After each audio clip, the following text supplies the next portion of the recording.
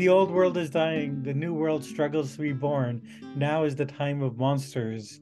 With those words, roughly paraphrased from Gramsci, I welcome you to the Time of Monsters podcast, uh, sponsored by The Nation magazine and available wherever you can listen to podcasts.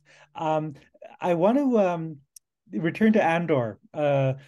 The latest iteration of Star Wars that has been running on Disney. We talked about it before, but now the first season is over and it's a complete narrative arc. And any worries that one might have that this very good show was not going to be able to like conclude satisfactorily are over. And it's become a kind of phenomena. And once, like I think, as I mentioned before, a lot of people have become disillusioned with Star Wars, that it's become a kind of all too familiar franchise.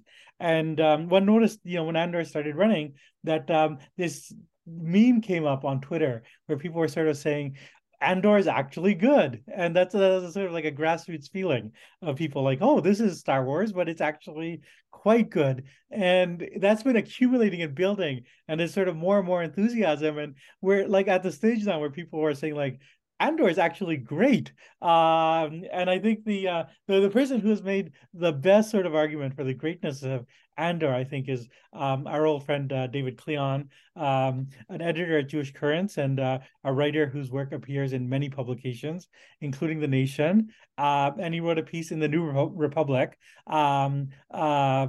review of the first season of Andor, and he makes a very compelling case as to why both it's different from old Star Wars, but also I think more importantly, like this is like leaving Star Wars out of the equation. This is actually a top-notch TV show. He compares it to The Wire, which I think for many people is the gold standard. And like if you told me a year ago that there's going to be a Star Wars show that people of critical discernment would compare to The Wire, I don't think I would have believed you. But I think it's a compelling comparison. So maybe we can start there. David? Thanks for having me as always. And thanks for granting that I have critical discernment. It's always nice to hear that. But I uh, I actually would make the comparison to The Wire. I mean, my exact line in the review is that it can be reasonably mentioned in the same breath as The Wire, and I'm actually going to take that further here, because in the review I really just wanted to say this is an actually great show. It's not just like a good show by Star Wars standards. If anyone, for instance, in the last couple of years watched The Mandalorian, which was Disney's now done a couple serialized Star Wars stories, and of them, I think prior to Andor, I think most people would agree The Mandalorian was the best, and it's good. It's good TV. It's a lot of fun.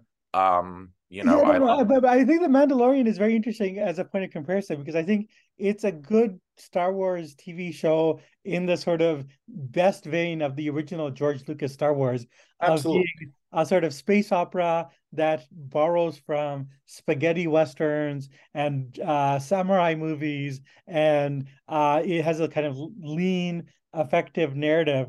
And I think, like a lot of people compared it to the famous Japanese manga Lone Wolf and Cub, and it sort of it belongs in that sort of genre Yeah. universe, and so it was good, but And nobody was. speaking of the Cub, it also gave us the instantly memorable character of Grogu, aka Baby Yoda, who Yeah. as a new dad had I mean, honestly, I think Grogu is one of the more compelling portraits of kind of new fatherhood in a while. So Yeah, I yeah, really, no. The Mandalorian is a very it's a good entertaining show. show. It's a It's a good good show, show, but I yeah. bring it up mainly to establish But that nobody has compared the Mandalorian to The Wire. no, Whereas no. I think The Mandalorian came out, and it was like, oh, you can still tell good stories in the Star Wars sandbox. That's fun. That's nice. This is an enjoyable watch.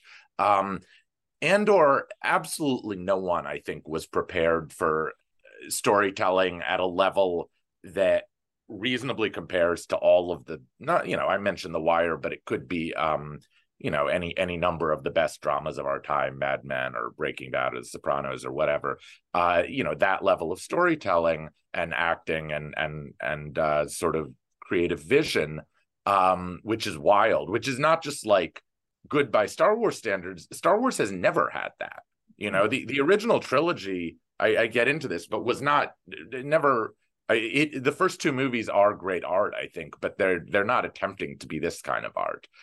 This is the first filmed Star Wars. There've probably been some books in the decanonized expanded universe that arguably could hold up to this standard, but this is, as I say in my piece, the first Star Wars for adults. And the Wire comparison I would actually make on two levels. One is the substance of the show itself, which, as with The Wire, it kind of starts off focused on like one little backwater corner of society, and then it kind of pulls back further and further. It does this faster than The Wire does, but it pulls back to be a sort of sweeping sociological portrait of an entire society from top to bottom and a broken system. And you meet the politicians, and you meet the cops essentially, and you meet the criminals, and you meet the laborers, and you sort of see how their lives all interact, and you see how the system is broken from top to bottom. I mean, it's a truly sociological novel, really, in the way that The Wire was. So it stands comparison on that level. And also, like The Wire, it has some great soliloquies and some great performances. I mean, but and some like instantly memorable lines. But the other reason it's like The Wire is more meta. It's in our world. The Wire was never a hit for HBO. The Sopranos was a hit. Mad Men was a hit. Breaking Bad was a hit. The Wire was not a hit. The Wire always had, low viewership. It was never intended to be and never was a money-making show. And it had a sort of like loyal base of fans. And in the case of The Wire, a lot has changed in the sort of critical and meta environment in which we consume TV shows, in part because of The Wire. But as I recall, it was during the third season that a handful of prominent critics and writers started saying, we've been watching this show quietly for 2-3 seasons now. This is the best show ever made.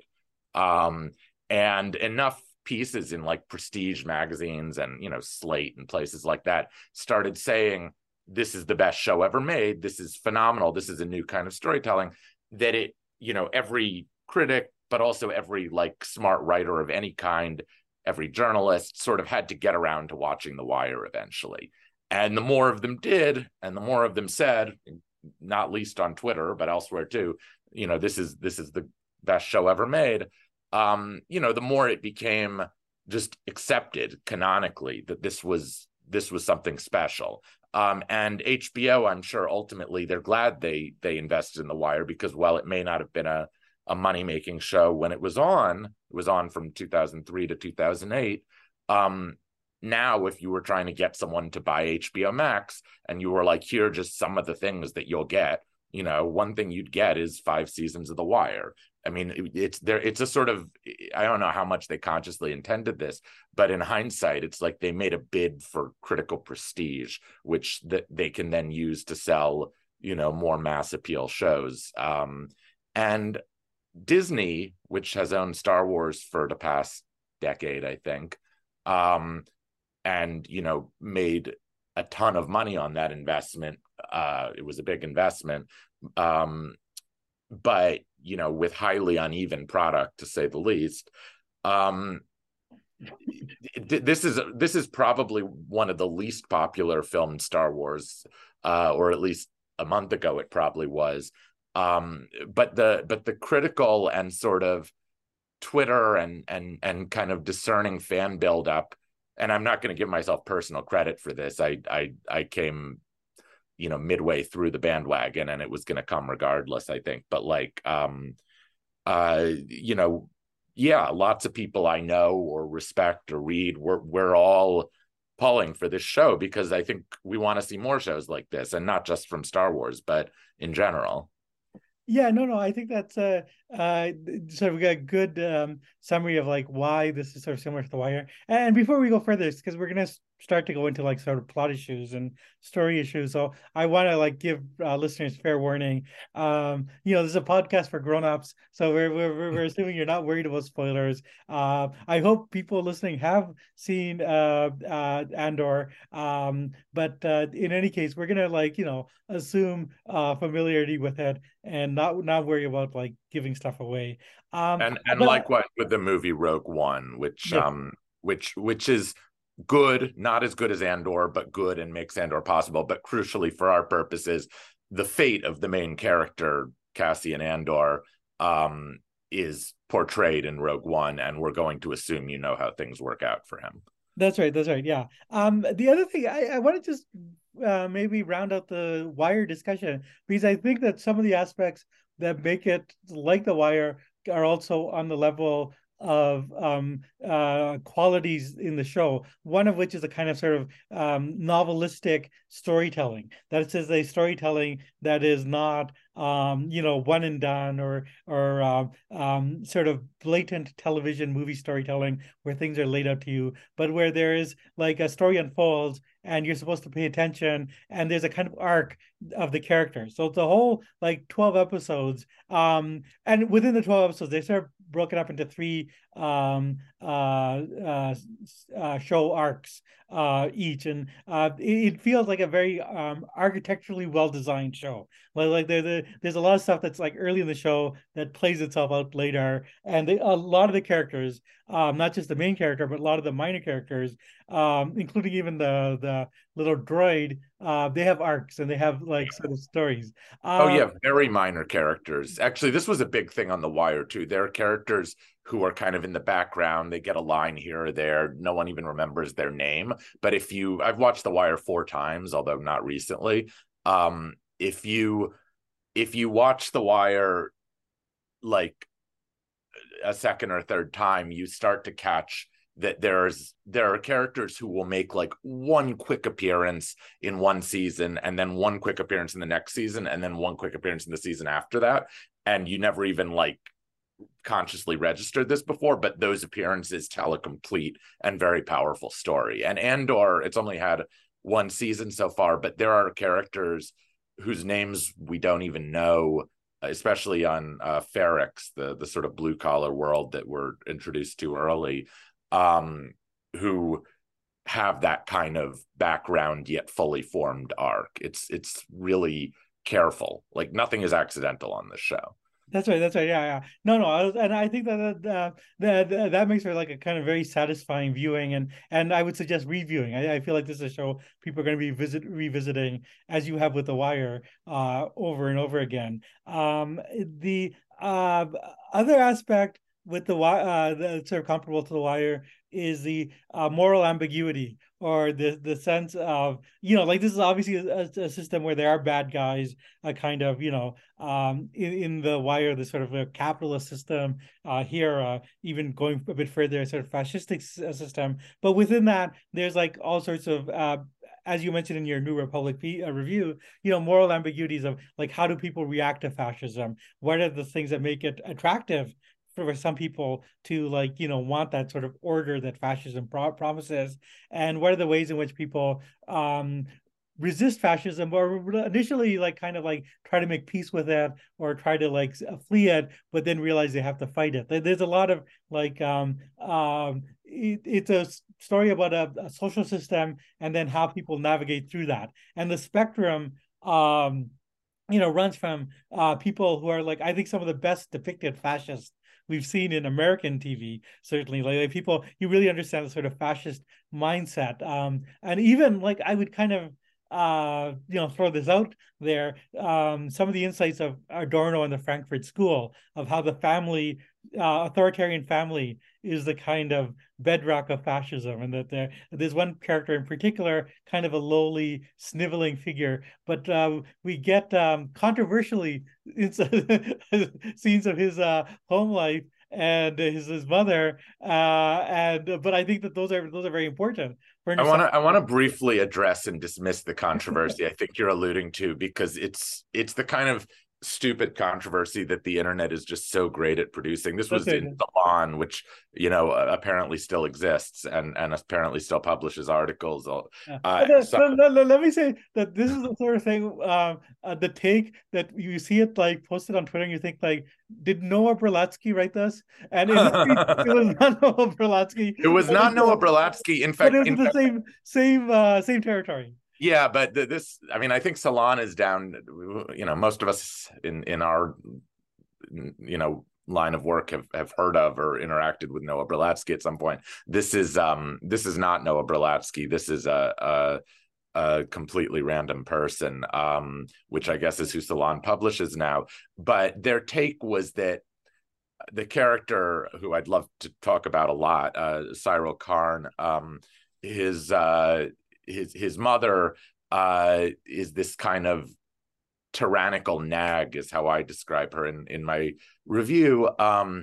This person in Salon wrote the take that it's anti-Semitic, that she's the classic Jewish mother. Now, I want to say, I'm sure I and every other Jew or simply culturally aware figure who watched this, it probably did cross our mind, oh, he has a Jewish mom. Abe Riesman, my friend and a board member at Jewish Currents, did some tweets to the effect that, he kind of stands her as a Jewish mom, which I thought was funny. But the actress is Greek, and I actually think what's being identified as Jewish mom here is not quite correct. There's nothing Jewish about this. She's an ethnic lower middle class striver mom. She could just as easily be Livia Soprano. She could just as easily be, in My Big Fat Greek Wedding or whatever. I mean, she's Yeah. this is the time. Yeah, I mean, I'll speak up. She She could could be just Indian. be an Indian mom. I mean, I think She could be an the Indian character mom. type is a very familiar one, which in North America gets the cast as the Jewish mom because of the prominent role that Jewish comedians going back to vaudeville have Well, played. and because of Philip Roth and stuff. But like, no, Yeah. she's not a Jewish mom. She's an And ethnic mom. I mentioned the actress is Catherine Hunter, who's a really terrific actor, which I don't think is quite as famous as she deserves to be because she mainly does stage. But she was also the witches in Joel Cohen's Macbeth, and was like amazing as the Oh, I witches. can see that. Yeah. Yeah. So I should say, by the way, that the cast, I mean, Diego Luna, who plays um, Andor, is familiar, and Stellan Skarsgård, who is incredible as a character called Luthen, we'll talk about, is familiar. But actually, much of the cast is not that familiar, and it's like uniformly great.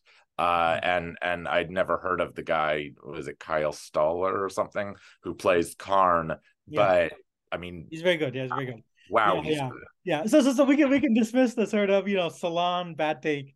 This is Yeah. To be clear, this is not an anti-Semitic show in any yeah, way, shape, or form. yeah. Although I mean, the one aspect I want to reiterate there though was in locating the sort of fascism within the family and within the sort of the way in which family pressures make people kind of both sniveling and obedient and desirous of authority and order. That is the part of the classic sort of Frankfurt School, Adorno analysis, and I thought it was very striking. And one of the many ways in which the show is very clever is that there's a sort of parallel narratives developed between Cyril Karn, the aspiring fascist, and Casey and Andor, played by Diego Luna, the aspiring rebel who merely starts off as a petty thief, and we see the process whereby he becomes a revolutionary. Whereas Kyle Soller starts off as merely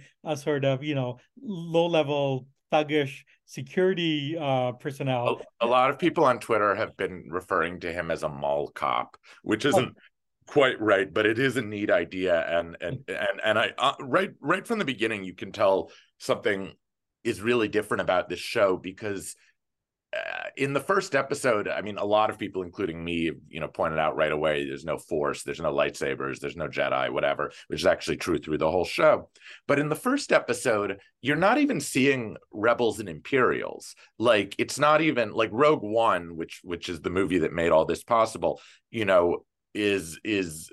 which not only introduces Andor, but is sort of focused on regular people who don't, for the most part, use the force, and who are soldiers in a war, and that kind of paves the way for this, that kind of like social realism by Star Wars standards.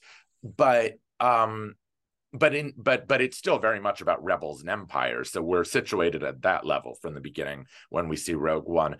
This show, in the first episode, we're not meeting rebels, at least anyone we know is a rebel, and we're not seeing Imperial stormtroopers. We're seeing this petty thief on this blue collar world, and the bad guys, the administration, are a private corporation that's basically being contracted out by the Empire to do mining in the outer worlds.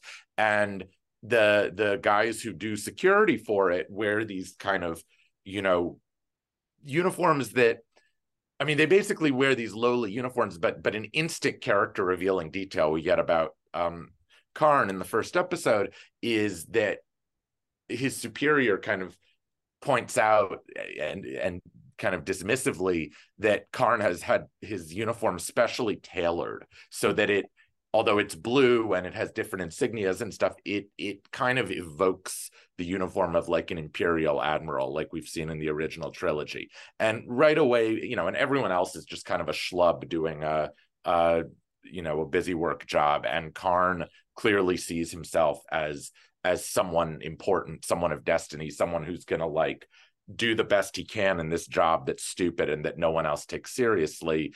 Not only do the people they're policing not take them seriously, but even his boss and his colleagues, none of them think being a corporate security officer is important. Karn does, and it's only a few episodes later when we meet his mom that we understand why he has this seething need to project authority, to assert authority, to be part of a system that matters. But right away we meet him and we understand that this guy, thinks of himself as worthy of being a military officer in this great fascist empire, and is sort of bringing that to his dead end job. And that's the villain from the beginning is already, I mean, I will say, I think Diego Luna is great in this show, and I think Andor is a good character and a good sort of almost everyman center for the show. But he is the least interesting of the major characters on this show. And it's really Karn who right away told me this show is doing something different. And then as we meet several other major characters, I think the show is going to be remembered more for Karn, for Luthen, for Mon Mothma, and for Miro, the intelligence officer, each of whom is just a completely compelling, in the same way that Stringer Bell or Omar or whoever. Like, it's like as you watch The Wire, you gradually realize who's really carrying the show, and it's not really Jimmy McNulty. Yeah, no, I think that's right in terms of like the weight of the characters. There's something very generic about Cassian Andor, but perhaps intentionally. I did want to say that I do think that the show does try to draw parallels between Cassian and Cyril Karn. In both cases, we're shown the mom. They're both kind of like raised by moms, and I think the difference between their family relationships, and home life are kind of inform that, and also their differences in their relationship with people around them, like the way in which Cassian, even as a sort of petty thief, is involved in a social world where people kind of have to look out for each other. And Karn is alienated and atomized. Yeah, that's right. Yeah, including with the very stark visual metaphor at this midpoint of the show where he's become a kind of cubicle farm worker, and you see cubicle farms by way of the Imperial aesthetic, and it's just an incredible shot or series of shots, And of thousands of people working in these little boxes, based, what are they, like hexagonal or something boxes, none of them engaged with each other, all of them just staring at spreadsheets. I mean, it's we've seen versions of that across the past century, but it's really well done. that's right. That's right. And in fact, I mean, it's a very interesting and thing that I think that those scenes and some of the other sort of scenes of the alienated prison world are an allusion to an earlier work of George Lucas before he did Star Wars, THX. 1138. And so I thought that's charming that they acknowledge Lucas's earlier attempts to do like very serious science fiction. And actually, I mean, on that note, I will mention like there are a lot of striking sort of visual allusions to other works of art, and thematic allusions. Like one could mention as well that there sort of evokes the ambiance a little bit of Blade Runner in that sort of in the world of Ferrex. It's a kind of very rainy urban decayed world. There's allusions to the Battle of Algiers, especially Yes. the sort of like the big scene of rebellion at the end. There's a staircase on Ferrex that they film a few sequences on that I think is a very, like there's a very similar shot within the Casbah in Battle of Algiers. I mean, it Yeah. seems clearly deliberate. Yeah, no, very, very much so. And I think that in general, some of the characters seem to evoke the world of Jean Le Carre and the sort of, the moral ambiguity of, the world of espionage. And I think, and that in itself brings us to like someone we haven't mentioned yet, but I think deserves a lot of the credit for the show, who seems to be the real mastermind, which is like Tony Gilroy, the Yes. screenwriter and director. And he's someone who people might remember. I mean, I think he's most famous for Michael Clayton, like a very good George Clooney movie, which has like Oh, a I was going to say he's most famous for the Bourne oh, movies. well, also the Bourne movie. But I mean, I actually think like in terms of like the Bourne movies are kind of like the big franchise that he's kind of that he's very wrote the scripts for. But Michael Clayton seemed like prior to Andor his most sort of personal project with his stamp on it, and is like an excellent like kind of like legal thriller with a lot of moral ambiguity. And I think that Gilroy, like if one reads interviews of him, he describes himself as history nerd, read a lot of like his books on history of revolutions. I would bet money that he listens to Mike Duncan's Revolutions Yeah. podcast.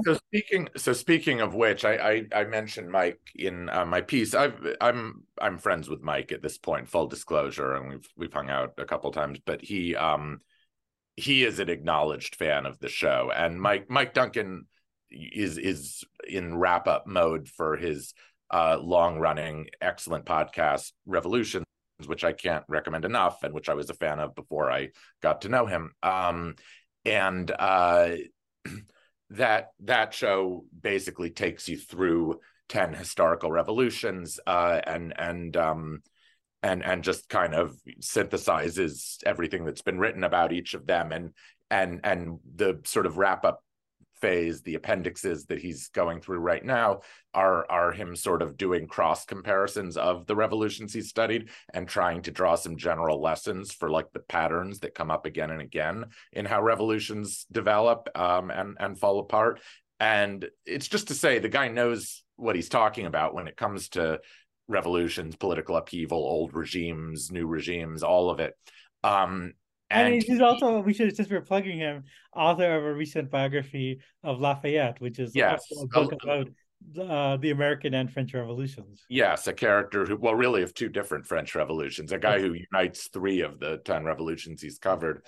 And yeah, that's called A Hero of Two Worlds, and you can find it in bookstores, but it's very good. But he, this is just to say, Mike Duncan, personally, I can say finds Andor to be a totally compelling work about what revolutions are really like and how they really work, Yeah, which is yeah, which is a remarkable. very high praise. Yeah, yeah, which is, I mean, he's someone.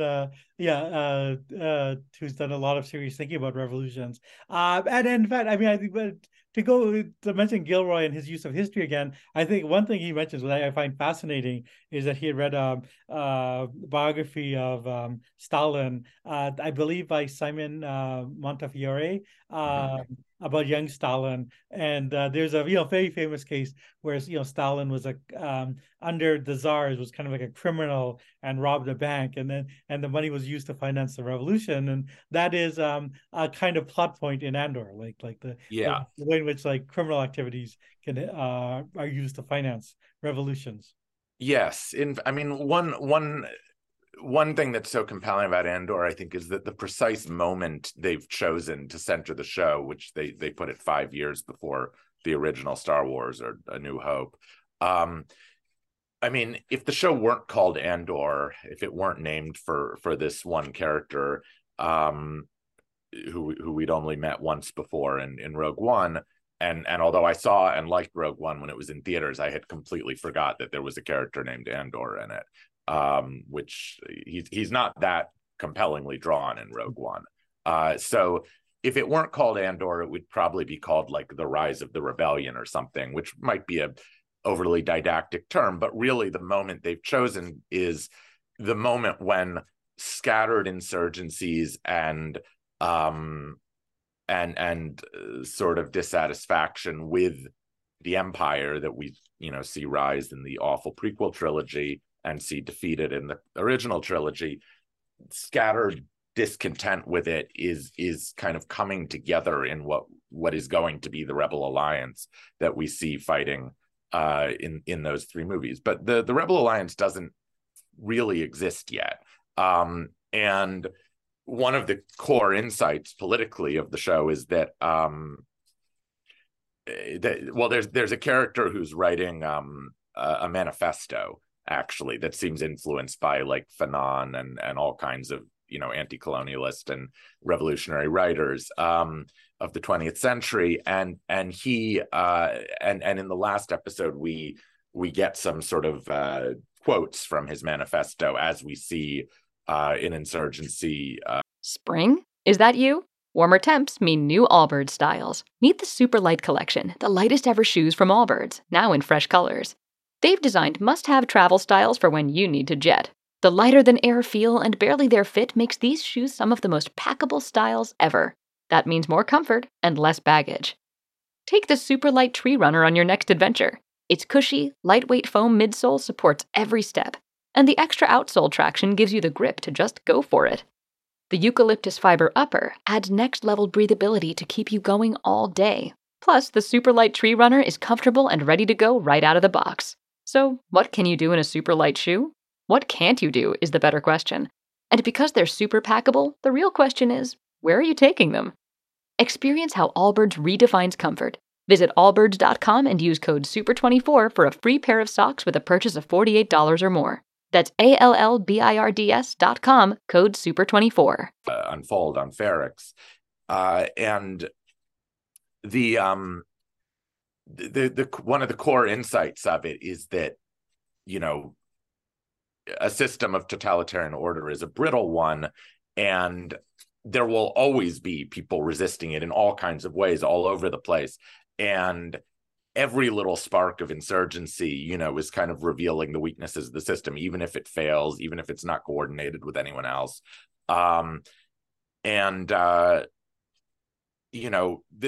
This is basically the story of how such things come together.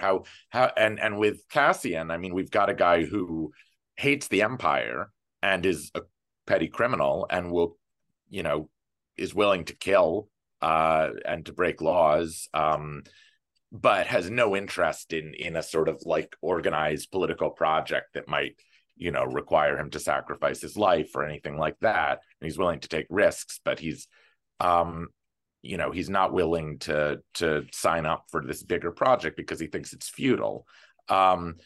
And then meanwhile, in Luthen, we have a guy who sees a lot of potential in Andor, who gives, the best speech of the show, the best speech any show has had in a long time, about how he's, what does he say? he's made his mind a sunless space, that whole speech. Mhm. You know, the point of which is basically that he is devoting his entire life and any chance he might ever have of happiness to someday tearing this empire down, likely after he's dead. We don't know if he's gonna survive through the second season of the show, but I would bet against. Um, and but Luthen, I mean, the show doesn't make anything simple, is willing to do some very morally dubious things to advance the rebellion and the fall of the empire. And the show makes you sit with that. Yeah, no, absolutely. I mean, I think that the moral ambiguity comes from the fact that, like, like, there's an actual cost. It's not a pure good versus evil thing. And I'll actually quote from that, like, because he was asked by another character, like, what is he sacrificing? Luthen is sacrificing, and he says, calm, kindness, kinship, love. I've given up all chances of inner peace. I've made my mind a sunless space. I share my dreams with ghosts. Um, so it's a very powerful speech, and I would encourage people to listen to it. I can't do it the justice that Skarsgård obviously did to it. You gave me chills there, Gene. Yeah. No, it's and again, like, it is so like, one sees within the group of rebels. I mean, the show shows that there's widespread rebellion always, all the time, because people don't like these authoritarian systems. But that often it comes, like, like, with small acts of defiance. And we're taping this at a time where, like, things are still smoldering in China and Iran. But one thinks of, like, in a place like Iran, even before the current things, like, like, not wearing a hijab when you can get away with it was a kind of, small Yeah. act of rebellion that was often done. But then how, like, Well, that Havel, right? Havel wrote about all the like little ways you can not conform to the system. The greengrocer who chooses to put up his party sign or doesn't. That's in the 20th century communist, Soviet satellite regime context in Czechoslovakia. But actually, a lot of it also made me think about slavery in the American context, because for every John Brown or Nat Turner, what historians have kind of gradually, as sort of social history came to the fore in the last half century, what historians have gradually asserted is, slavery was never just a system where the slaves were docile and accepted their station until the Northern Army and heroic white abolitionists freed them.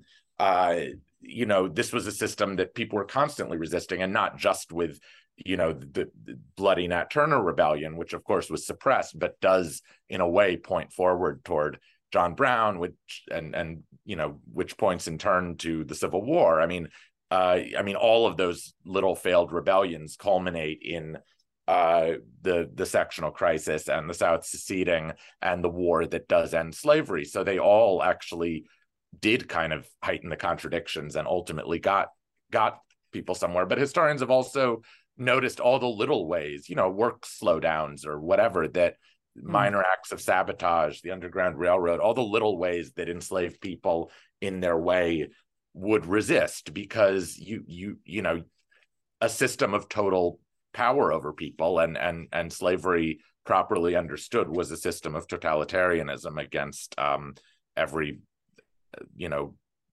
person of African descent in the South, and really ultimately in the North, because of the Fugitive Slave Act and so on. I think that a lot of those dynamics are actually captured very well on this show, not least in the astonishing prison break sequence that makes up maybe the third quarter of the show, where we see in the speech that Andy Serkis, as the kind of camp capo, gives, telling all the prisoners to rise up and leave, it's made clear and sort of implied in the subsequent episode when Cassian has escaped, most of these guys aren't going to make it, right? Like, this is an incredible act of resistance, all these prisoners rising up and escaping. Most of them probably drown.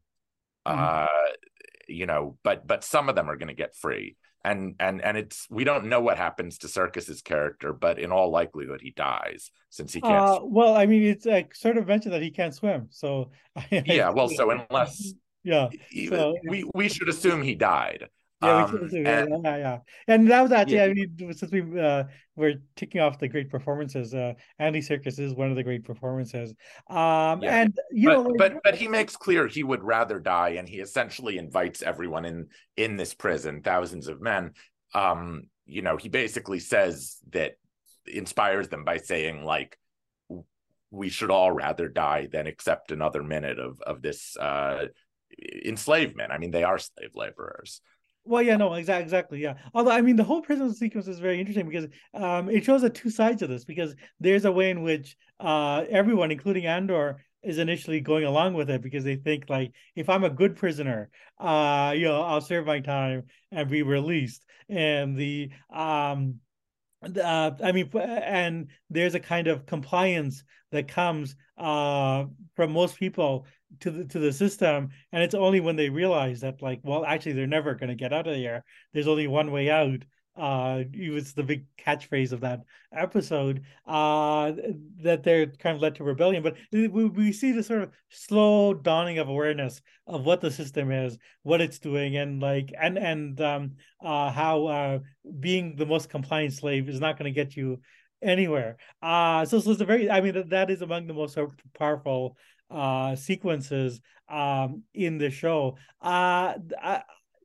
So I think we've covered really well the sort of rebel side. I want to talk a little bit about the sort of the fascist. Because, and we have mentioned obviously Cyril Karn, but there's also Deidre Miro is the Yes. kind of the security official, and the actress Genevieve O'Reilly. No. That's who plays Mon Mothma. Oh, You mean sorry, Denise Go, Go or something, whatever you pronounce Denise it. Go, Yeah.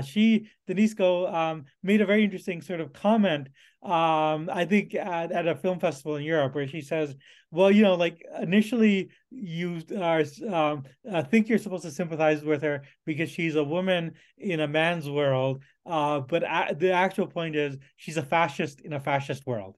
And I thought that was a very the point the actor made is very compelling, and it actually, like, sort of brings to mind some recent political stuff with, like, in Italy there was basically a neo-fascist is elected to power, and there were some people say, well, at least she's a woman, and I believe Hillary Clinton Hillary Clinton did say something that could be read that way, and it would. It's just that, well, we have to Yeah. like acknowledge that it's positive that a woman was elected.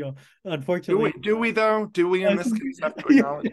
No, I mean, honestly, I want to believe. I mean, there are a lot of serious parallels we can draw, but I want to believe that Tony Gilroy, or whoever came up with that character, has seen the famous, probably 2016 election era tweet from an anonymous kind of left poster named, who calls himself Maple Cocaine, that comes up all the time, where, like, where liberal feminism is cast as hire more female prison guards. Yeah. And that's what we've got here. We've got a girl boss, as it were, who is actually not only fighting against male condescension and adversity, which is real, which the show is very clear as it introduces her, that she's a woman surrounded by men, and the men are all kind of lazier, take their job less seriously, are more just kind of go along to get along, intelligence analysts. And she is really smart, really competent, really determined, and shows them up. And there's a wonderful scene where all these intelligence chiefs meet, and she's the only woman in the room, and she's not in charge. And she basically gets into a fight with this kind of jealous, undermining male colleague, and then the male boss in the scene takes her side because she's right. And everything we've seen about her so far, in a vacuum, following her as essentially one of the show's multiple protagonists, everything about this scene any audience member watching it and just kind of going with the dramatic cues, as opposed to the bigger picture, would be very satisfied with this scene because she wins, and it doesn't initially look like she's going to win. She wins because she's right. She wins because she's smart. We're all trained at this point, I think, to see a woman, you know, who succeeds against a condescending male colleague as a victory, and we do. But if you actually think about it, her victory is not just like, oh, the bad guys are about to get one up on the good guys, but like fascism has just advanced in its war against insurgency. And as we see a few episodes later, she is a sadistic torturer. She is the banality of evil personified. And anyone who was rooting for her or you know, standing her as a girl boss or whatever is forced to confront that. Now, the show does also have, and we can get to her in a sec, but some extremely positive and compelling female characters. It's not by any means a misogynistic show, but far from it. But I think it is showing how, you know, being a competent woman who succeeds in her prestigious career and shows up men is not inherently virtuous, and in fact can be used for great evil. Yeah, no, and which I think is actually like a really good point to make, because as I mentioned, like in the real world, you know, like there are, you know, fascist women, and in fact I think the sort of, you know, the hard right, the authoritarian right, is becoming increasingly good at recruiting, and not just recruiting, but putting at the forefront as the more benevolent face of what they stand for, both women and people of color. I mean, that's just like a kind of reality. And I think in some ways, but you know who Mira most resembles? She doesn't resemble one of these clownish fascist right-wing women like Marjorie Taylor Greene or Sarah Palin or whoever. Who she really resembles is Gina Haspel. Yes. She's a CIA torturer. She's a competent, bureaucratic, you know, almost if political parties were an issue in the empire, I would say an almost nonpartisan figure. You know, she's not really an ideologue. Like her real goal is to climb the bureaucratic career ladder, to have professional success, to just be really good at her job. Her job is evil. That's right. Yeah. She might be like privately never Palpatine, but that may be going a bit too far. But yes, I think that is kind of my point. Like she's not here to serve, you know, whatever the Empire's big ideological idea is. She's not, and she's certainly not a Sith Lord. Yeah. Well, exactly. But the sort of bureaucratic evil, and the way in which, I mean, not just, as I mentioned, fascist parties and hard right wing parties are increasingly, you know, discovering their own uses of diversity, but also the national security states are, and you know, like it does seem like a bit similar to the kind of like CIA commercials one sees of, you know, I'm bisexual and I'm CIA. You know, like, I mean, one of the many obvious allegories I think the show is drawing is a war on terror allegory, right? Because the rebels kind of are terrorists. I mean, they're bank robbers. They also take an innocent child hostage to you know, in front of his parents, and because his father is, you know, running this imperial base, and this is how they manipulate him. I mean, that's a hard thing to watch, and they do it, and the show spends a few minutes earlier, you know, acquainting us with that family, which is not an admirable, but a very human family, just kind of trying to get through life. And they do that to raise the emotional stakes of taking a child hostage, because that's the kind of thing that a violent insurgency against the established order actually does. And so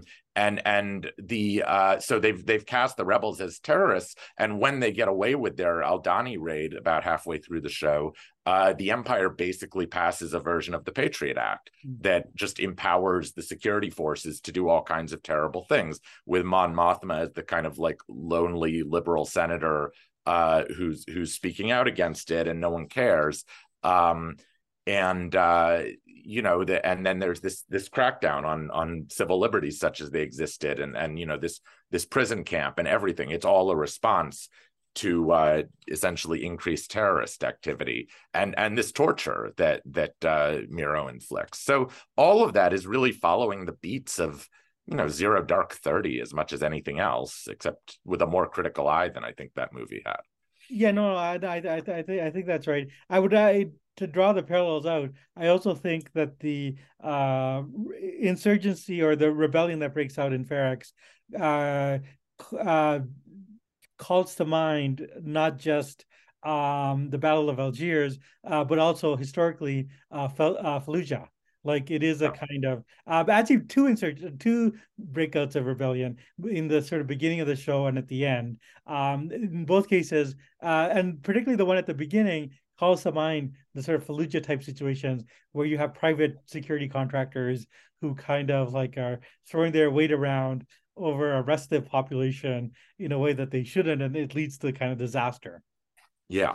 And there's allusions to the Palestinians too under occupation, and Gilroy has actually made clear in an interview that Palestine is among the things on his mind as he wrote this. Yeah, no, I know absolutely, and I think I mean it is sort of interesting, not just one could do a whole other episode on this, but I do feel like the war on terror haunts a lot of popular culture, and in a lot of popular culture it's come to a conclusion that I don't think political culture necessarily has or will ever come to be able to say this, of how the United States was the bad guys in the story. And so I think we've covered like a fair bit of ground. Is there anything else you want to kind of say about the show? Like, I think. Well, let's do a brief discussion of Mon Mothma, because Yes. I do think that's a whole fascinating aspect of the show too. Mon Mothma is a character who's actually been in the Star Wars canon since 1983. She is briefly introduced, though I don't think named on screen, in Return of the Jedi, as this very dignified woman who we gather is the leader of the rebellion, and she's made endless cameos and supporting bits in various Star Wars properties since. She makes a brief appearance, played by Genevieve O'Reilly, in Rogue One, but we've never really gotten her story before. And in Andor, a significant amount of screen time is given to her, and we learn more about her than in all previous Star Wars properties combined, and she's a totally fascinating character in her own right. This is we might as well be meeting her for the first time. She is from a wealthy family on this planet called Chandrila that has a lot of kind of aristocratic traditions. She's in what's basically an arranged marriage that seems like an unhappy marriage. She has a kind of tween daughter who's being very whiny and difficult. And she's a senator because the Senate still exists at this time. I mean, in the original trilogy, there was a functioning Democratic Senate at first of the Old Republic, and then Emperor Palpatine basically declares martial law with the aid of the hated Jar Jar Binks. But the Senate is abolished off screen in the original Star Wars movie, Episode 4. And Grand Moff Tarkin says the last vestiges of the Old Republic have been swept away. So what we know from the canon is that in the maybe 2 decades between the prequel trilogy and the original trilogy, there is a Senate. It's just kind of a rubber stamp Senate in this increasingly totalitarian empire. As existed in the Roman Empire too. I mean, this is an old concept, and so is the concept in many totalitarian countries, including modern Russia and so on, of a token opposition. Right? You let a few people give kind of meek voice to opposition to the ruling imperial order in order to make them look weak and mealy-mouthed, and it's a kind of theater. Now, what can vary in different regimes is how much the token opposition sees itself as token versus how much they're just playing a part versus how real it is. I mean, I sort of think in the recent American context of when Sean Hannity, it used to be Hannity and Colmes, right? Sorry. Alan Colmes died, but Alan Colmes, as best as I understand it, was an earnest liberal. He was very dweeby. And Fox put him opposite the kind of, fratty, bombastic Sean Hannity to do a kind of parody of this was back when Fox used to emphasize how fair and balanced they were, and it was kind of a troll, and they would put Hannity, who carried the network's real feelings, against this dweeby guy Combs. And there was always kind of a question: does Combs understand that he's being paid a lot of money to play the role of the mealy mouthed liberal opposition, or does he actually think he's doing some good here by pushing back? To be honest, I don't know the answer. I think there's some ambiguity about that. Maybe he went back and forth on it himself. But anyway, on the show, we've got Mon Mothma, whose sort of public face is as the one senator whose job is to be like, we think maybe the Empire's, emergency legislation has gone just a bit too far, and can we tone it down? And everyone just like laughs at her, ignores her, or isn't even like in the Senate chamber because they don't even want to dignify this. That's her public role.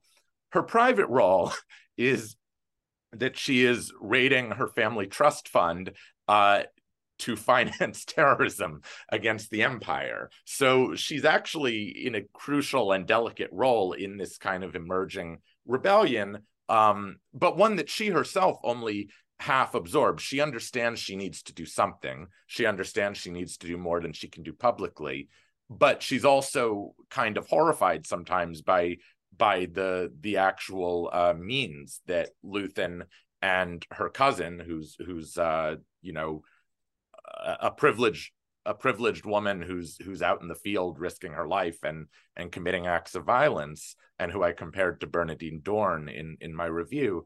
Mothma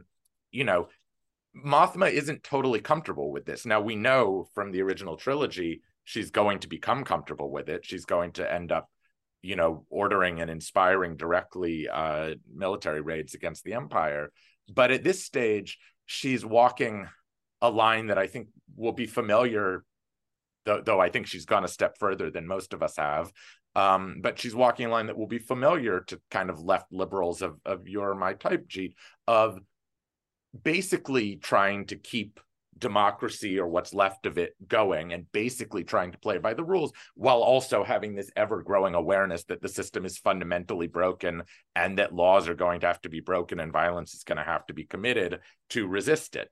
And that's I found every scene with her dealing with that, and with like what her personal red lines are, to be highly compelling, because I think those are the questions a lot of us ask ourselves.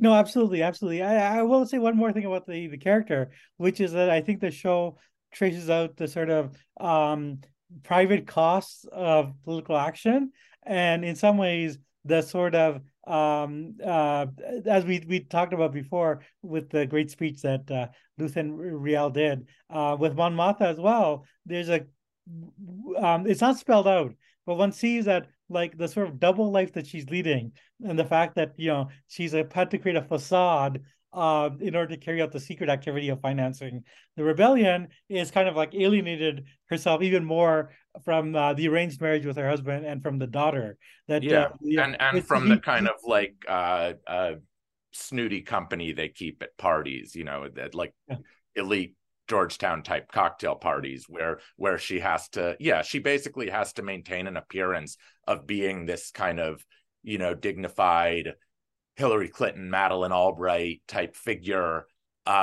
when really she's involved in stuff that, those two and their like would never go near.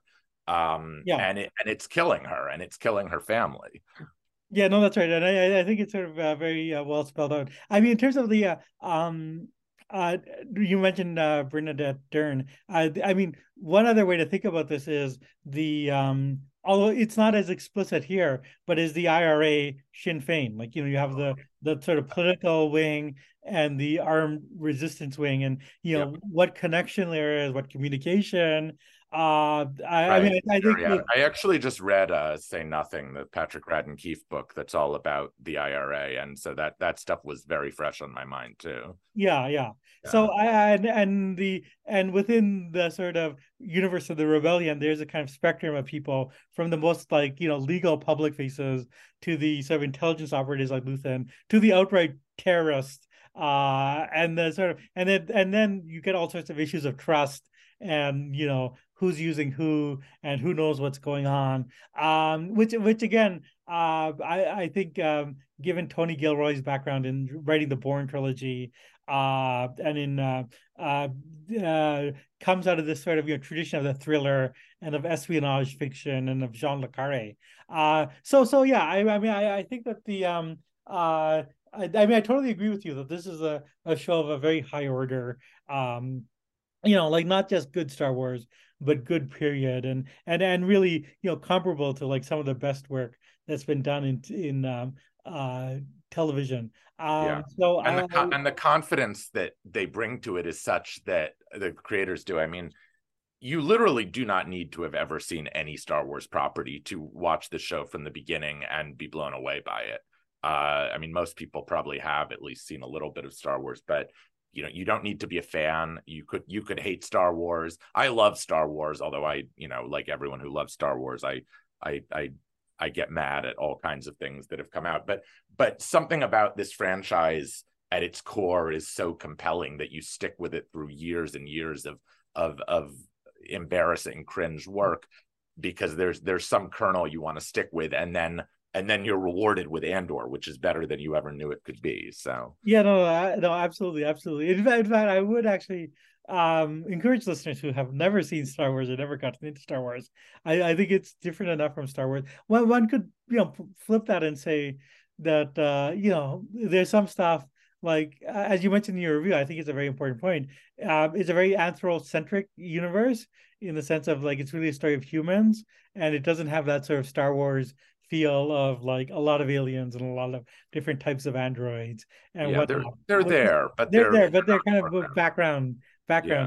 But still, I mean, I think that's also part of a deliberate. Yeah, I mean, I think Tony Gilroy is deliberately, backgrounding certain things and foregrounding other things. And yeah, it's just a very compelling show, and one hopes, Disney is in a lot of turmoil, but they have a season two that they're working on, and one hopes that will get done and maintain the same level of quality. Yeah, my understanding is it's planned to be 2 seasons, and the first season was so stellar and the critical reaction's been so great that, knock on wood, of course, I assume they will flawlessly execute the second season. I mean, I sure hope so. But then they'll probably cut their losses at that point. And the real question is, will they ever let Gilroy or any other, truly great creator have their way with this franchise again? But even if they don't, I hope other people take inspiration from this. I mean, I'm not a particularly big Marvel fan, but I mean, I think one thing Andor shows is, okay, so blockbuster franchises are dominant now, and we can bemoan that all we want, but sometimes someone takes the reins for a bit and does. I mean, I'm a Last Jedi defender, the episode 8 of the that Disney did. I know smart people on both sides of whether The Last Jedi was good. I think it's good, although I certainly think it's ambitious. I think it's an artistically ambitious movie, and I think Rian Johnson was trying to do some really interesting things with it, and succeeded more than not within the context of the movie. Though obviously the franchise then stomped on everything he did with the horrible follow-up that J.J. Abrams did. But that was an interesting kind of isolated example of what happens when you give someone with real artistic ambitions control of a $1 billion franchise. Andor is like a thoroughly satisfying, fully formed version of what happens when you do that. And I hope more of these franchises, if we're going to get them, and if they're the main cash cow for Hollywood, for the foreseeable term, I hope we get more risk takers within them. Yeah, no, I mean, to take your point about the Marvel cinematic stuff, I think the one point of comparison would be with the two Black Panther movies that Ryan Coogler did, which I think are the best of the MCU and do bring much more of a personal vision and a different feel than the others. Although I would not rank them like near Andor, but I mean, I haven't seen the second one. I liked Black Panther a lot, but I can't imagine doing a whole episode. I mean, I don't know, maybe I wouldn't do it, but I can imagine one doing it. But I do think this is storytelling on another level. That's right. That's right. No, it is. Yeah, no, it's just hard to think of any other point of comparison. No, I think that's right. Okay, so that's a good note to end on. Thank you, David, for once again being on, and yeah, I encourage people encourage people to watch.